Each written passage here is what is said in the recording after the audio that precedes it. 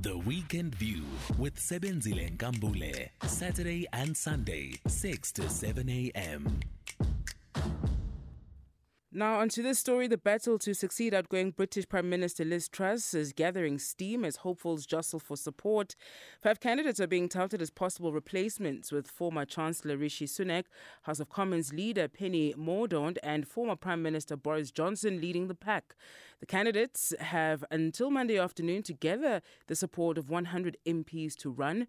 Truss resigned on Thursday, meaning there will now be another leadership election to decide who becomes the next Conservative leader and Prime Minister. To discuss this, joined on the line now by John Stremlau, Professor of International Relations at Wits University. Thank you very much for joining us this morning, Prof. Sheesh, what a couple of days, an embarrassing couple of days, if you will, for a powerful nation to really be operating in this nature.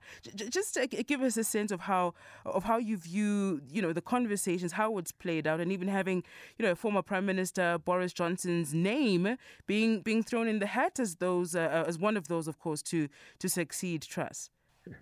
Well, it's a tall order for a couple of minutes, but you did a nice summary of the situation as it is right now, and it is a truly, truly big mess, and the mess goes back to the decision that David Cameron made in 2016 to have the vote to pull out of Brexit.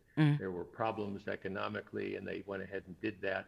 And it still haunts the politics of Britain. But for South Africa, which is a struggling democracy, to see the Boris Johnson demagoguery or the Donald Trump demagoguery in the U.S., in old established democracies, is a reminder that democracies are really hard work. And I just hope the conservative nature of the South African people is such that they will hesitate before they rush off to do something crazy like the Brexit referendum, which only won by 1% of the voters. And right now you're talking about 100 parliamentarians, for heaven's sakes, that would determine who will be the next prime minister, presumably until January 2025. It's a real mess. There were all sorts of jokes on social media, Prof. People saying the AU needs to send a special envoy to the UK to help them there and try and save their democracy here. Of course, we can have a good laugh about it, but it is indeed a crisis. There have also been calls for a general election. Any hopes of that, in fact, happening if the Conservatives here can't get it right, or if the people don't have confidence in them? Yes, you should see it, but in fact you won't, probably, because the Conservatives would lose very, very badly right now for the polling. Yeah. And there is an important point behind all this, that the Bank of England has stabilized the situation. The economics was so bad, then you wonder what the politics will be like, but you've got to have a capable state.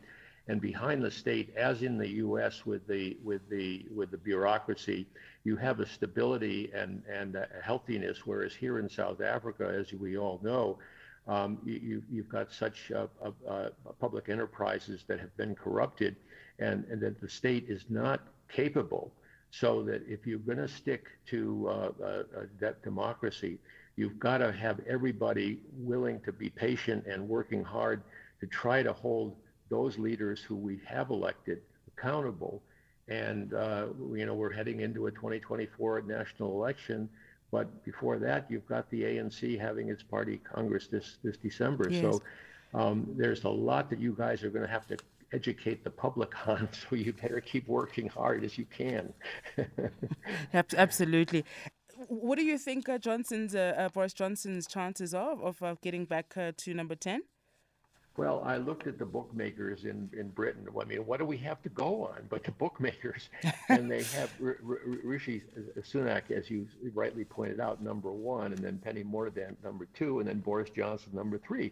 There is a Bring Back Boris movement, but he's a demagogue and he's irresponsible. And he was thrown out for good reason.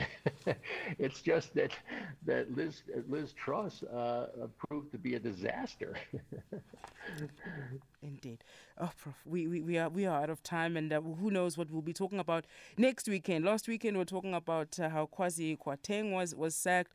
This weekend we're talking about Liz Truss on her way out. What will we chat about next week? Professor of International Relations at Wits University, Prof. John Stremlau. Thank you very much, Prof.